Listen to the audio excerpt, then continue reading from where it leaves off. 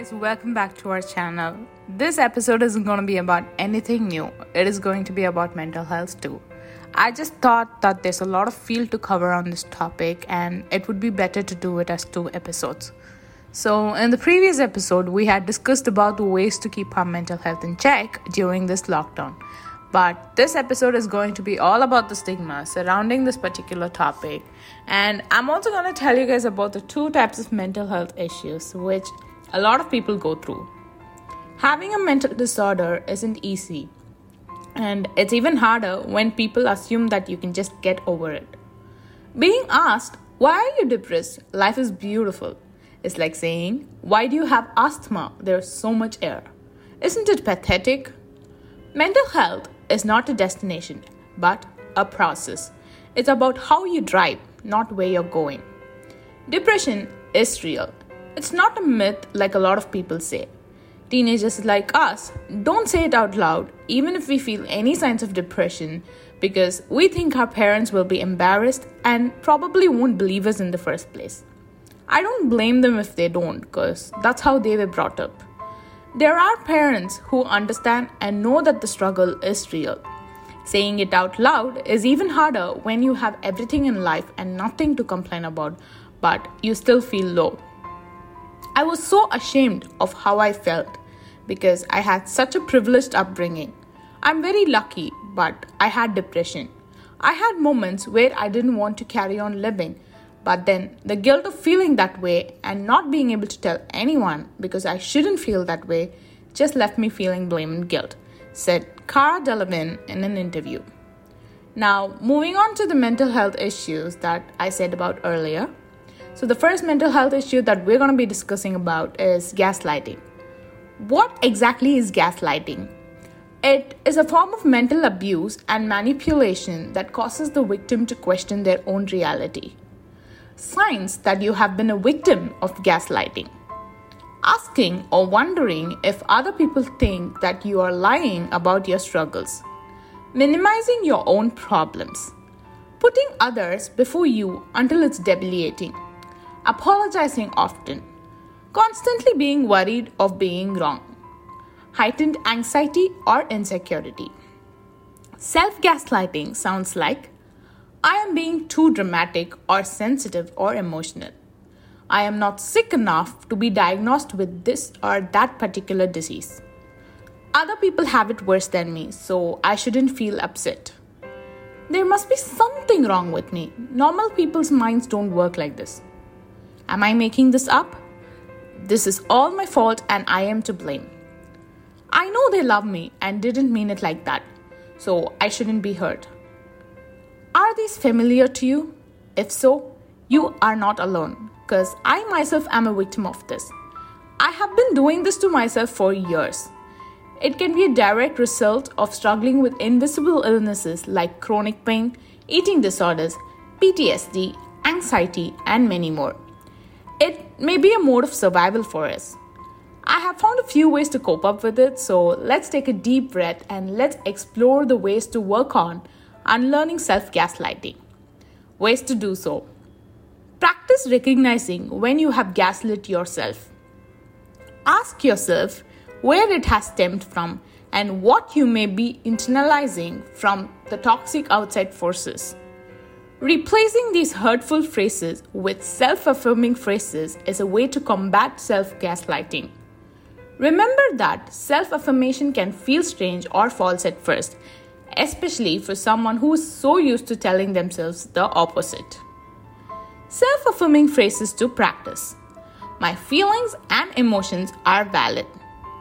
I will never be too much. I will always be enough.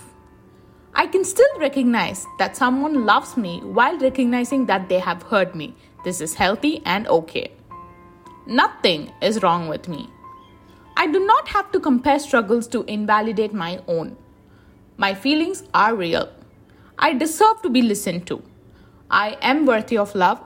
I deserve love. I don't know if you guys have heard about this before or ever felt like this, but if you have, you are not alone. 1 in 100 teenagers have been a victim of this, including myself. This is real, but it's not anything that we can't overcome. And moving on to the second mental health issue that I discussed about earlier, mental exhaustion. Mental exhaustion can happen to anyone who experiences long-term stress. It can make you feel overwhelmed and emotionally drained, and make your responsibilities and problems seem impossible to overcome. Feelings of detachment and apathy can wreak havoc in all aspects of your personal and school life. You may feel trapped in your situation and as if the power to do anything about it is out of your hands, but you can overcome mental exhaustion with some help. Mental exhaustion symptoms. Mental exhaustion causes physical as well as emotional symptoms. It can also impact your behavior, which others may notice even before you do. Symptoms of mental exhaustion can vary from person to person and often begin to show gradually, creeping up on you during periods of extreme stress. If stress continues to weigh on you, you may reach a point when you feel as though you're in a dark hole and can't see your way out. Many people refer to this as a burnout, though it's not officially a recognized term. Even if you're not experiencing all of the signs and symptoms, it's important to recognize these are the signs that could indicate you are on the path to mental exhaustion or burnout. Emotional signs.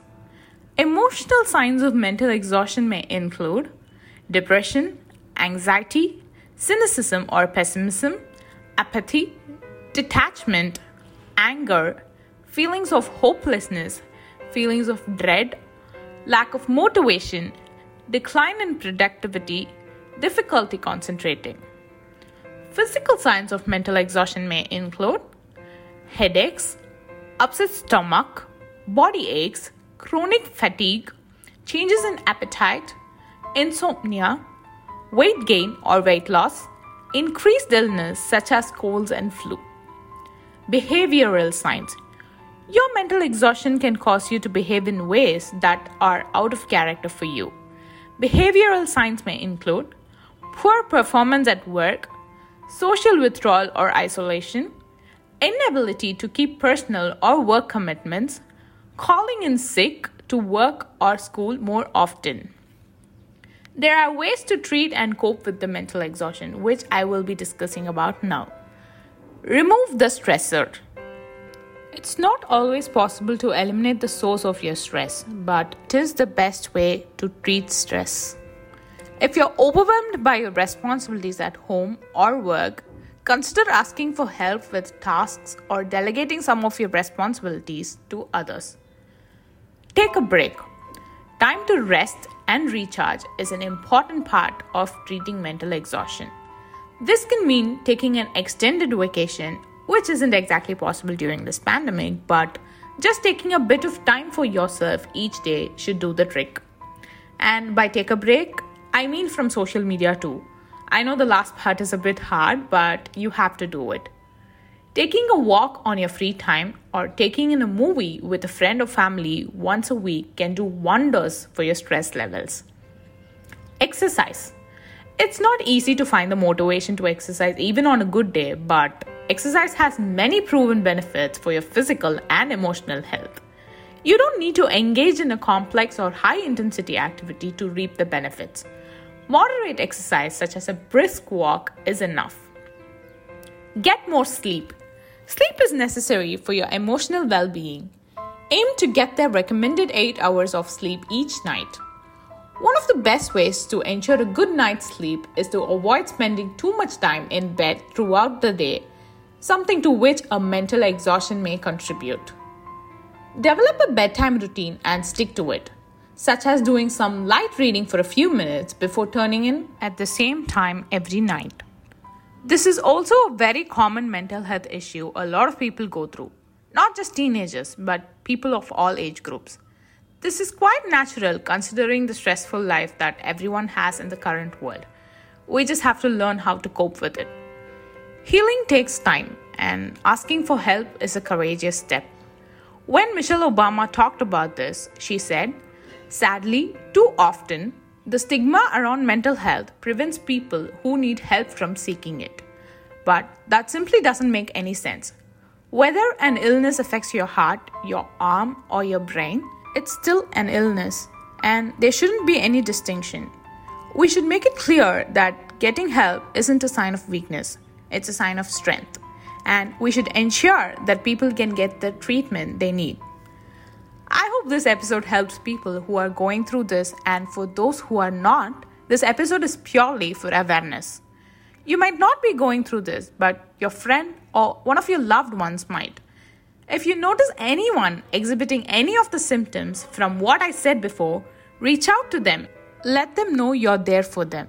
Let them know that they can open up and confide in you, because sometimes all they may require is one person, just one person whom they can trust and let it all out to. Let's be that one person to someone. This was a very emotional and personal episode to me, and I'm glad I did this episode. We would like to let the listeners of this episode know that if any one of you are going through something, we're there to listen to you. You can trust and confide in us. You can DM us on our official Instagram page, which is controlled by me and Sweta only. I have mentioned our Instagram ID in the description of this episode. This is Hanya signing off on Candid until our next episode. Peace out.